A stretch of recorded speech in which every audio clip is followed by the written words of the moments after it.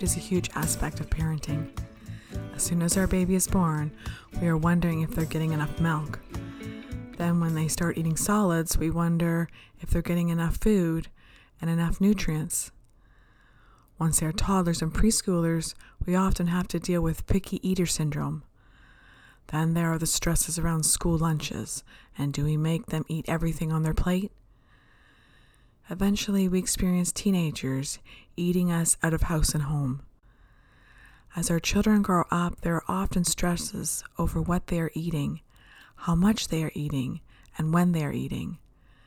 During the teen years, health issues around food and body image can also surface. There can be a variety of diet fads or dietary restrictions they self-impose that may not match what the rest of the family is eating. Yes, there can be a lot of parenting challenges involving food. In this podcast, I'm going to offer some general tips on raising your kids to have a healthy emotional and mental relationship with food for optimal physical health. Need some tips on healthy eating habits, as well as how to encourage your children to have a healthy relationship with food? Then you will want to stay tuned and listen in to today's podcast on Awakened Parenting.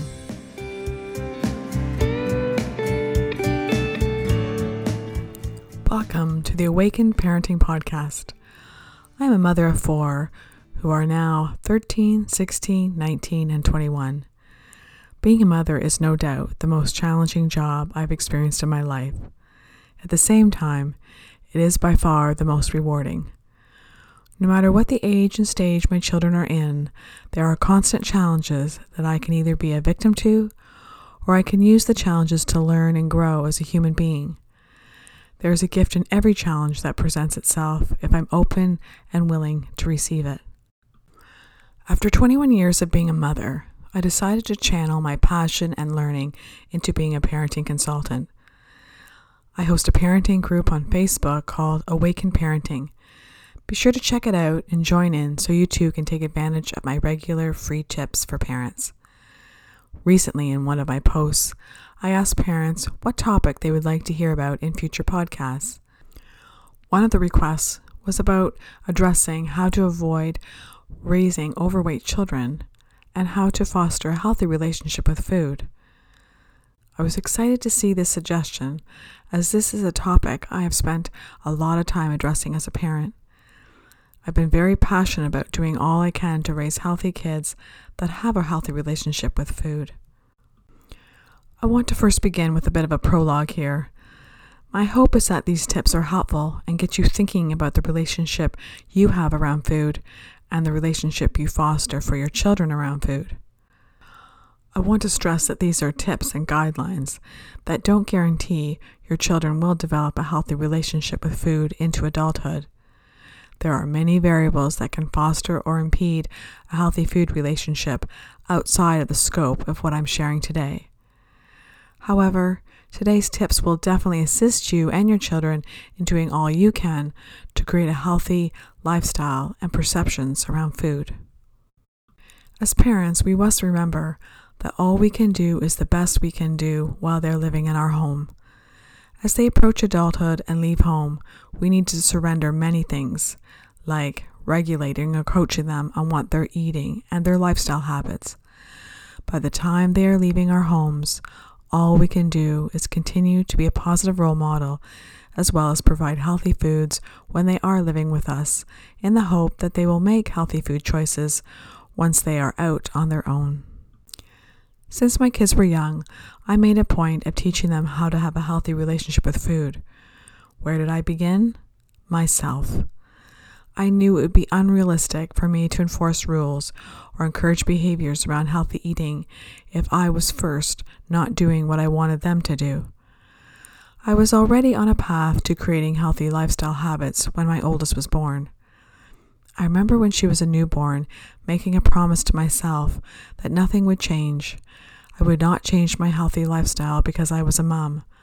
I would welcome my children into our lives with an attitude of, this is how we live and this is what we eat, so join in. That meant feeding my kids what we ate, not making kids' meals or making them something separate from what the adults were eating. That also meant the adults needed to be eating healthy enough that I could feel comfortable mushing up whatever we were eating for the baby in the high chair, or cut into little pieces for the toddler or preschooler in the booster seat. When they were little, I would tell them about food groups and what foods had lots of vitamins and nutrients for our bodies, and which ones did not have that much, or were even harmful to our bodies if we consumed them too much or too often. I would share which ones had lots of sugar and which ones didn't. I would point out which ones we could eat a lot of and which ones we needed to only have once in a while. When my kids were little, and through most of elementary school, I had a fairly firm rule that we only eat in the kitchen. This included the adults. No food in bedrooms or in the living room. I had 2 reasons for this. The first reason was selfishly all about me. When food doesn't leave the kitchen, it really cuts down on cleaning. This means no dirty dishes that need to be returned to the kitchen, no crumbs on the floor or on the sofa, no food stains on the carpet or the furniture. Of course, it is important that rules still allow for flexibility and fun. The exception to this rule was when the kids had a friend over and they wanted to watch a movie. I made the exception of treats in the family room with the agreement they would be doing the cleanup afterwards. Popcorn bowls and cups must be returned to the dishwasher, and any food crumbs or kernels needed to be vacuumed. It strongly encouraged them into being pretty neat eaters, as barely did the vacuum need to run the next morning. The second reason I created the rule we only eat in the kitchen was the most important reason: to create healthy lifestyle habits. I explained to my kids that one habit many healthy people have is that they tend to only eat at a table. If we tell ourselves, I'm only going to eat at a table with a set amount of food, we are better able to stay conscious over what we are eating and how much we are eating. If we eat on the couch in front of a TV, we could easily find ourselves at the bottom of a chip bag without even realizing it, or we could eat a plate full of food without even truly tasting it. This is what I call unconscious eating, and the more we eat unconsciously, the more we are likely to consume many calories often from low nutrient foods, almost unknowingly. The other problem with eating in front of a TV is what I call eating by association, or what psychologists refer to as classical conditioning. We can create an addictive behavior by connecting screens and food. This creates a habit that can be very hard to break. If our children start eating in front of a TV, then they associate TV and food.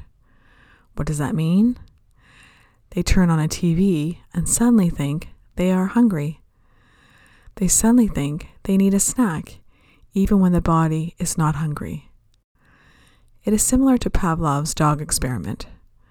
Anyone who took first-year psychology in university knows what I'm talking about. During the 1890s, Russian physiologist Ivan Pavlov became known for his work in classical conditioning. His famous experiment involved dogs. He predicted that when food is placed in front of a dog, they will begin to salivate. During his research, he noticed that the dogs would salivate as soon as they heard the researcher's footsteps approaching with food. They associated the footsteps with food. He then tried using other neutral stimuli like a metronome and a bell. Over time, a neutral stimulus became a conditioned stimulus. In other words, by simply ringing a bell, a dog will not salivate. However, if you associate it with food, you can soon create an association between the two, resulting in a dog salivating by ringing a bell, even with no food present. The same goes for your TV. Over time, simply by turning on the TV, your children, possibly even you, will begin to salivate for snacks like chips, popcorn, or whatever foods you tend to eat in front of a screen. By avoiding combining TV and food, you help your children by avoiding making TV a conditioned stimulus to food. Over the years, I have done my own informal research on people who were overall in good health, especially people in their senior years. I wanted to know what factors contributed to the adults I met or read about who appeared to be in good health and appeared to be living within a healthy body weight. Before I continue, I want to add a side note here. I would not call my research scientific research. I remember during my undergraduate years learning many rules around conducting research, like keeping variables controlled. This is not that kind of research. What I'm about to share are simply common factors I've observed in the people I've spoken to or read about during my adult life who are experiencing good health and living with what most medical professionals would deem a healthy body weight. What are some of the common things I noticed? Let's start with my previous suggestion about only eating at the dinner table. The following are my tips I recommend, which all occur while eating at a table. First, if you are not in the routine of this already, simply making a point of everyone eating at a table is a great start. When we make a point of eating at a table, it invites us to be more conscious of what we are eating, how often and how much we are eating. It even invites us to stop and notice what time of day we are eating. My second suggestion is to involve your children in preparing meals. Even when I had a toddler in diapers, as much as possible, I would invite them to be involved in preparing the meal. Yes, sometimes that meant things took longer as we did some hand-over-hand food preparation, but it was worth it. I used this opportunity to teach them about food preparation, teaching them about kitchen tools, and then allowing them to practice using the tools safely. Assisting with meals also gave them the opportunity to feel the rewards of contributing to our family's needs. Frequently experiencing a sense of accomplishment and purpose is so important in developing a strong self-image and mental health. On my website, under this podcast audio, I am including a link to a cute video of a 3-year-old being allowed to plan and prepare a meal. Yes, it gets a bit messy and may not be the meal you or I would prepare. When I first watched this video, I saw a young boy being able to experience so many firsts, to be given time to think ahead, to reflect on what he forgot or mistakes he made, and then correct them. What incredible learning and self-confidence building, and he is only 3. Now my kids are teenagers and young adults, so instead of just helping with meals, they take turns preparing entire meals on their own, or sometimes with a bit of assistance. Yes, occasionally the meal may not be what I would wish for, or is lacking in something like vegetables. I just take a deep breath, and I'm grateful they prepared a meal. Occasionally, they will express resistance or complaints to preparing a meal as they tell me how busy they are with schoolwork or their jobs. I gently remind them that no matter how busy their lives get, one very important task will be to try to figure out how to make time to not only eat, but eat well. Healthy eating takes some planning, so I tell them to get planning. Think ahead. How will I manage my schoolwork, a job, and make a meal tonight? I assure them that right now they are only managing their own time. If they choose to have a family someday, they will have to find ways to manage not only their time to eat, but other people's time as well. What a wonderful opportunity to practice keeping healthy eating a priority, no matter how hectic their schedules become. My third tip is to start a habit of only allowing water to be the beverage of choice at the dinner table. Placing a water pitcher on the table helps avoid drinking other beverages like juice or pop that are very high in sugar and calories. I remember once even putting pure sugar in a glass so my kids could get a visual of how much sugar some beverages contain. Fruit juices might seem healthy, but the high sugar content often outweighs the minimal vitamin content.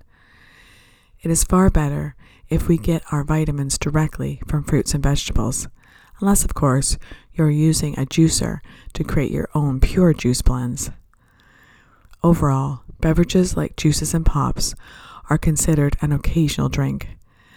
Otherwise, I would tell my kids water is not only the best way to quench your thirst, but also a great way to keep your body healthy. I would tell them we use water to keep our bodies clean on the outside and healthy on the inside. My next tip: use mealtime as a way of connecting through conversation.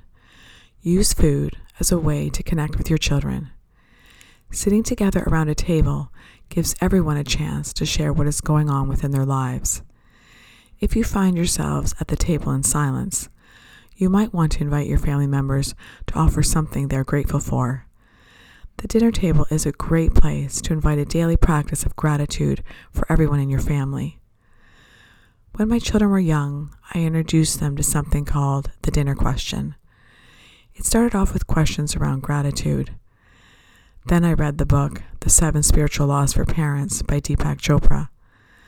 I decided to create questions around each of the 7 spiritual laws.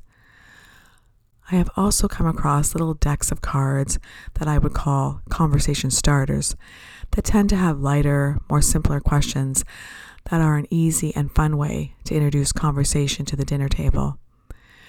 We even do the dinner question when we have company over for dinner.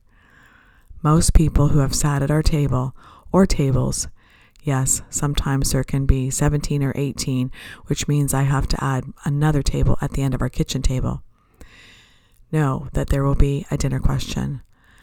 When we have company, I try to keep the question fairly light. Like, share something you're grateful for, or who can you thank for one item on your plate.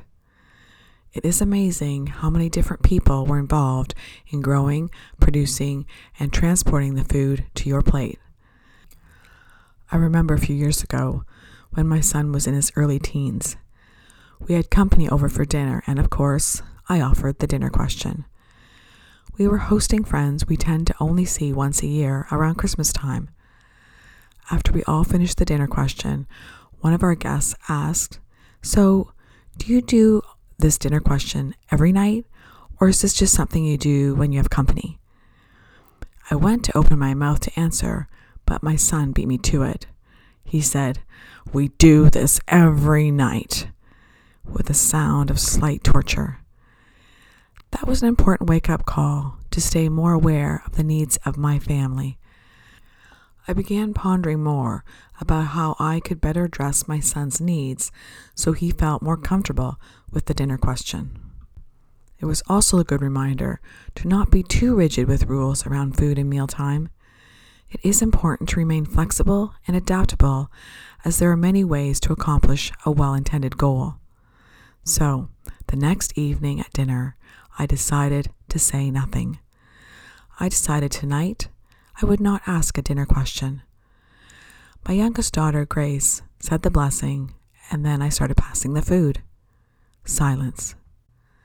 Suddenly, Grace looked up from her plate and asked with a slightly annoyed voice, "So, what's the dinner question?" I started the dinner question routine when she was a baby, and I realized in that moment that she likely had no memory of a dinner without a question. It made us all chuckle. She appeared lost, like, how could we possibly eat dinner without a question? Clearly, she had a need for a dinner question. So that is when I introduced the pass option. I offer a question, and anyone who doesn't want to answer just says pass. I must admit, it took a little bit of work for me to accept a pass.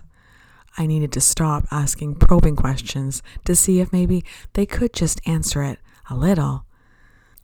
As they have gotten older, I have also made the questions less frequent, as the conversation seems to come alive on its own. In addition, I have learned to become a little more discreet in how I ask. They might not think I asked a question, but in my own way, I more subtly sneak one in there. My invitation is to remember the goal is using food to facilitate conversation and connection, not disconnection, or to torture your family members with your own agenda on what you think is the right way to have a dinner. As your children get older, you may need to become more creative in how you use dinner time for nourishing not only the body, but the mind and spirit as well. This leads me to my next recommendation. In order to make my previous suggestion work, I strongly encourage that you and your family eat without a screen. That means no TV, laptops, or phones while at the table. This can be challenging if the habit of having screens at the table or having the TV on in the room is already established, so go gently if you choose to make a change. Begin by expressing your concerns and why you have a need for a screenless dinner table. It may take some slow reduction in screen time, like agreed upon set amount of time for the meal to be screenless before everyone can wean off their screens entirely for the duration of the meal. Why screenless meals? As I suggested earlier, if we are eating in front of a screen, chances are we could eat without truly tasting our food. We might be eating faster than usual, and we are missing out on being present with the people who are sitting with us at the same table. Eating without a screen leads me to my 6th dinner table tip.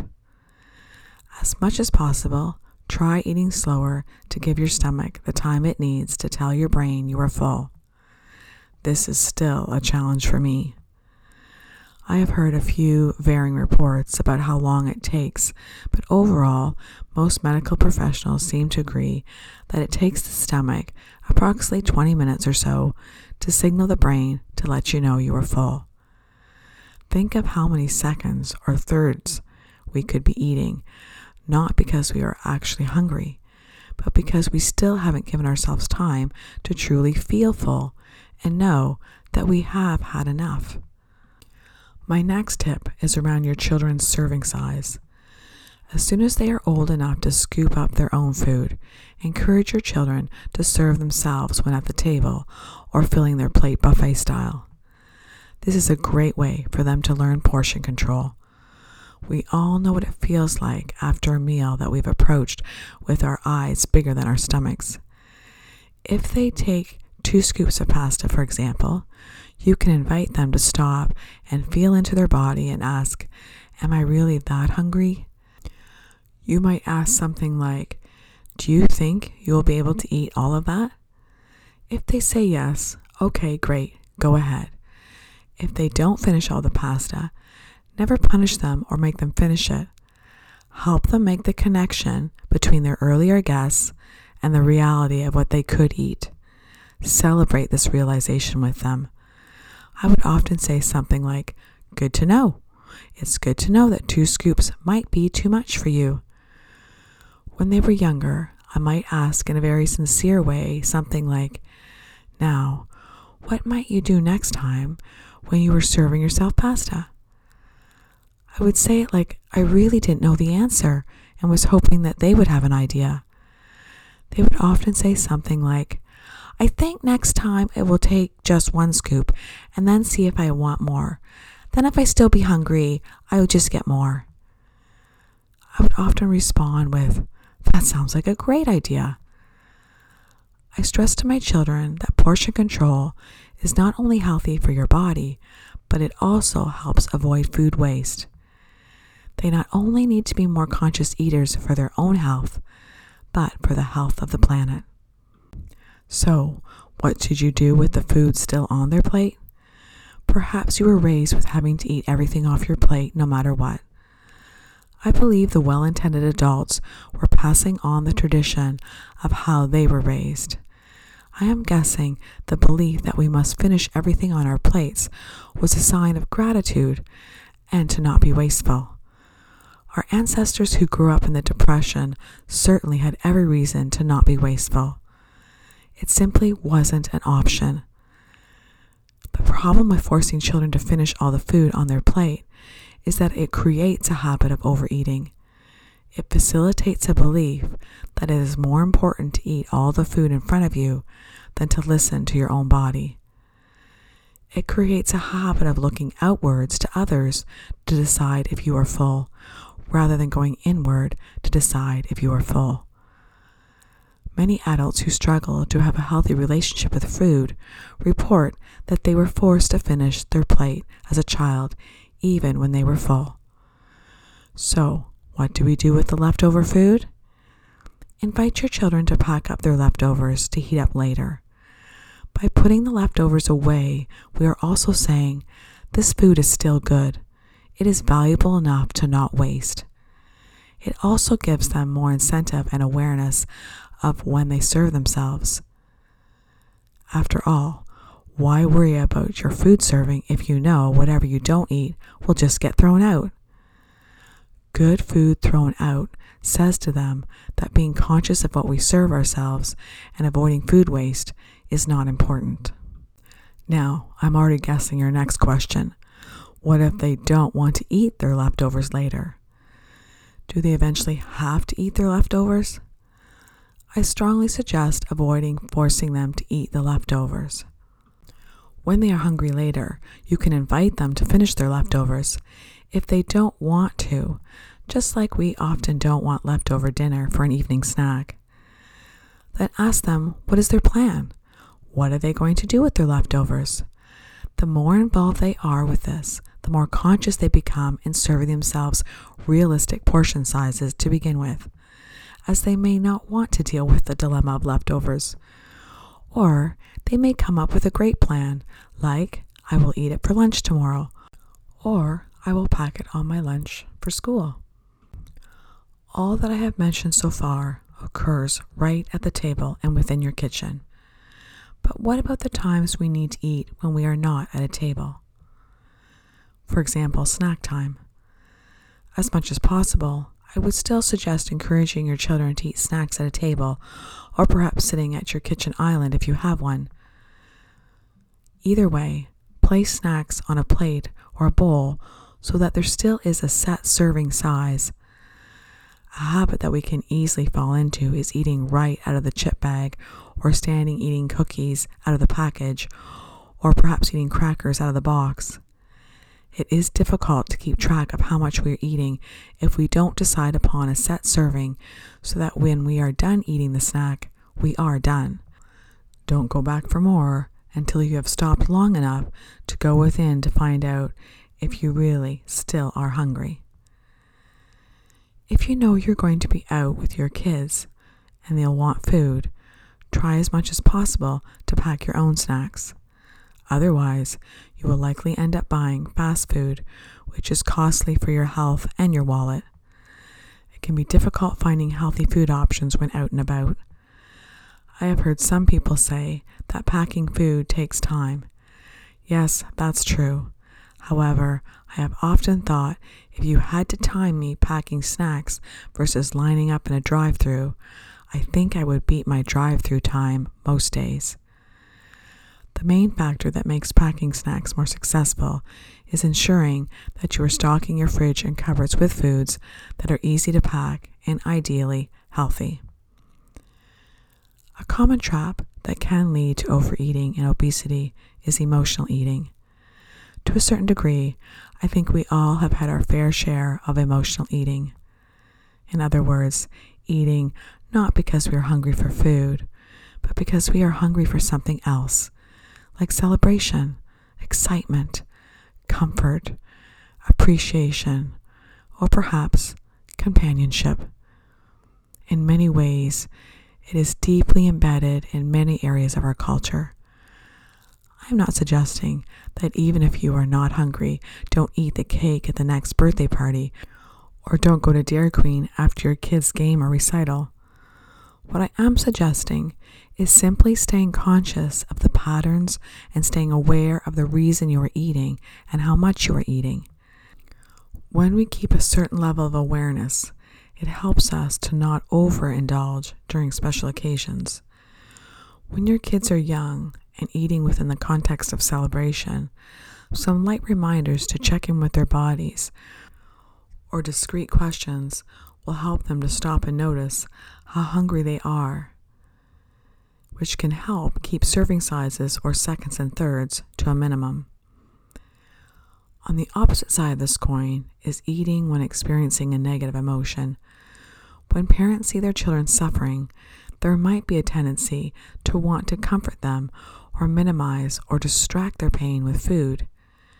Have you ever found yourself serving up an ice cream cone or suggesting we go get a treat when something seems to be going wrong in your child's life?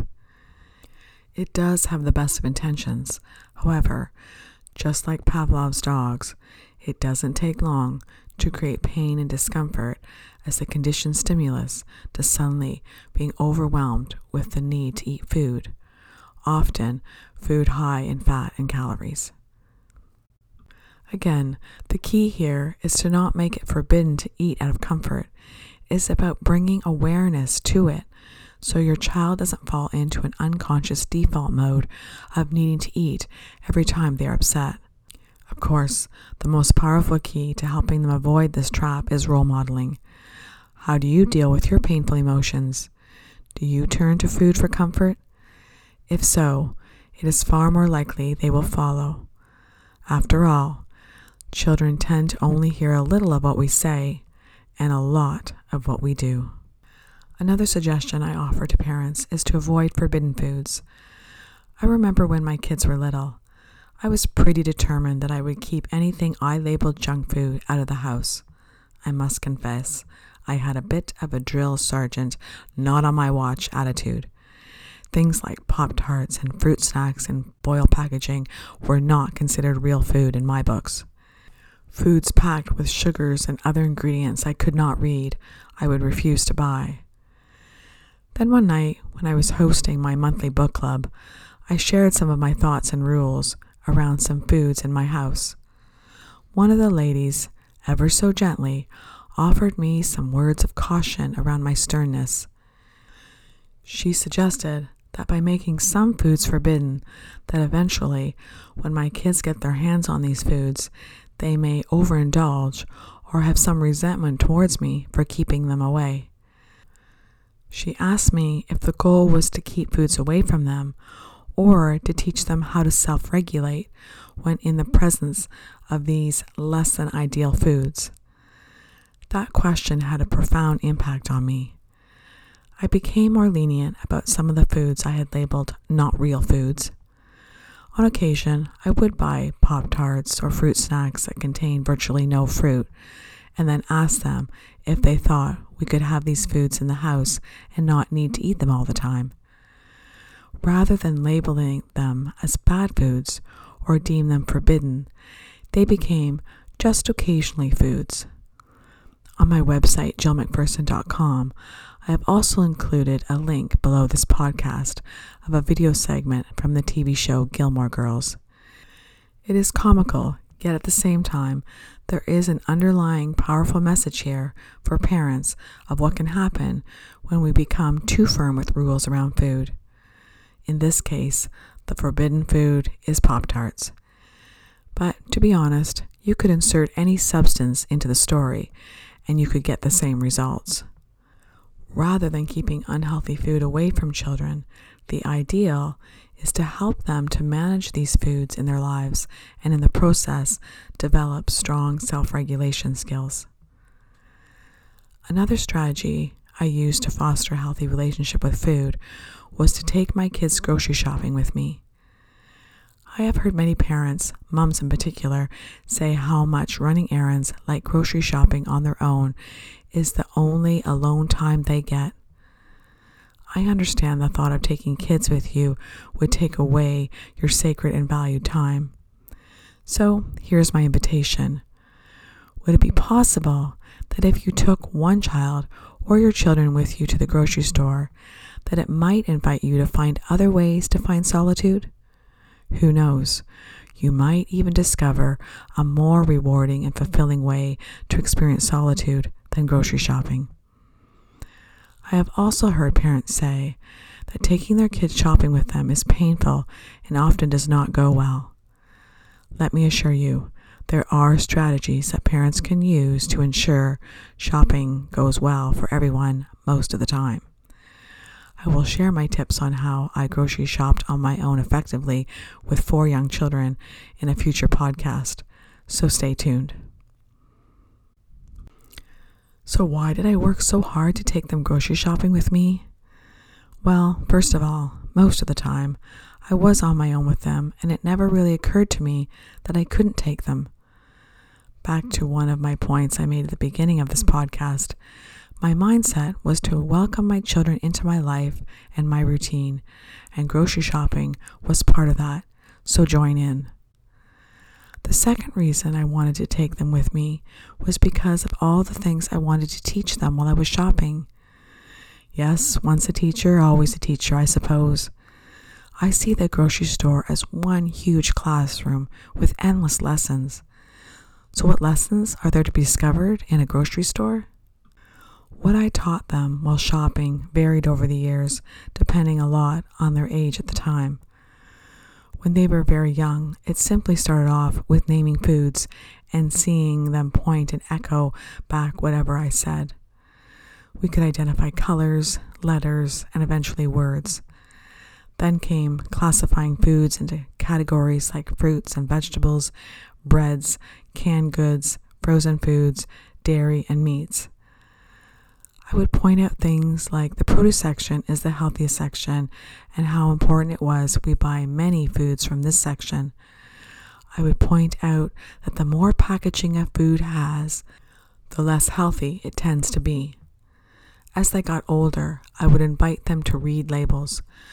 I told them that the ingredients are listed from the most to the least amount of food found in the product. So I would often ask them where on the list is sugar. If it was in the top 2 or 3, I would ask them, so what do you think? Should we still get it? In other words, I would start getting them involved in making decisions about what went in the cart. Suddenly, they had to decide between bright, appealing packaging, food that everyone else in their class had in their lunch, versus the high sugar, low nutrient content. Boy, oh boy, at times that was pretty tough. And yes, as a mom, when they were young, I would often still make the call that something unhealthy would not make it into the cart. However, as they got older, I was prepared to accept their decision even if I did not agree.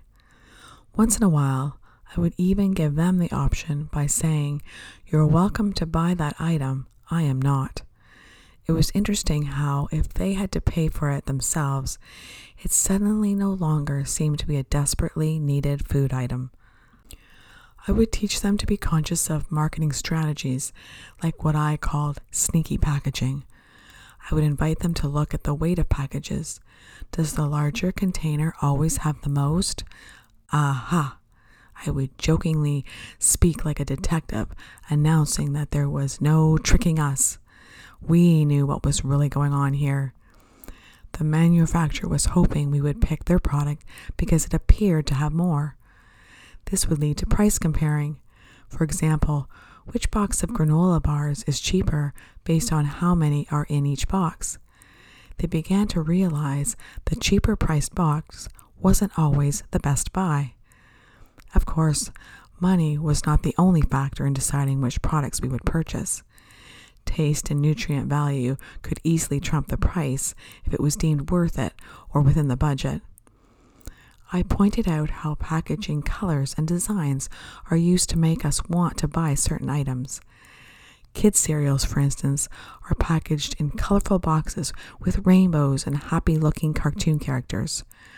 Grocery stores even have labeled a section of the cereal aisle as kids' cereal, which contains high sugar, low nutrient cereals. When my kids wanted me to buy them, I would call them the unhealthy cereals and once again ask them to read the ingredients and then tell me what they thought. Convince me, I would say. I was not interested in spending all my energy telling them why I wasn't going to buy the cereal. I invited them to use all their energy to try to convince me why we should. Sometimes they could make a pretty good case for themselves, and some days, not often, but some days, I would reward their creative minds by saying, "Okay, you convinced me." Sometimes even adding in, "That was good. You may want to consider being a lawyer when you grow up." Another marketing strategy I would point out is what I called sneaky marketing. I would point out words manufacturers put on their packages that makes you think their product is healthy. Words like made with real juice. It may have a few tablespoons of juice in there, but otherwise it's not real juice. Or if the label said fruit beverage or fruit drink, it makes it seem like we're buying real juice because the word fruit is on the label. Not so. Even the words like low in fat, pure, or organic can make us assume we are buying something healthy, but think again. Yes, there is so much to learn while grocery shopping. Reading labels and being an informed consumer contributes greatly to a healthy relationship with food and our overall health. My hope is that this podcast has given you several ideas of the many healthy living habits and information we can teach children around food that will help them lead healthy, vibrant lives. Teaching them skills involving food preparation and preservation, portion control, reducing food waste, creative uses for leftovers, as well as lifestyle habits that support healthy eating, all contributes in a positive way to building a healthy relationship with food. We can help teach them that not only is eating consciously good for our bodies, but it's also good for our planet and often even our bank account.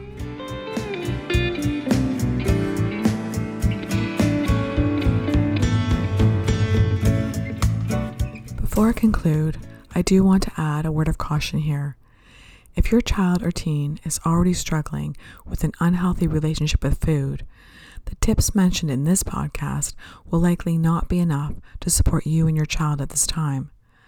I would encourage you to contact your family doctor for resources or reach out to me through my website at jillmcpherson.com, and I will be more than happy to assist you in directing you to the help you need. In addition, I want to add that what I share today are simply ideas and suggestions, not rules. Some days I find myself not even following my own tips. As a parent, or even in other areas of my life, I tend to avoid rules. Rules tend to have a need for conformity and not take into account all the variables that our children and life offer us every day. Rules tend to come from a belief that everyone must be treated the same. I function more from ideas that lead me to my inner knowing, so I can assist my family and myself find ways to get our needs met. That could present in different ways for different children and different ages and stages. I invite you to use my tips and experiences to guide you to your inner wisdom. When you connect to that part of yourself, you will know what to do.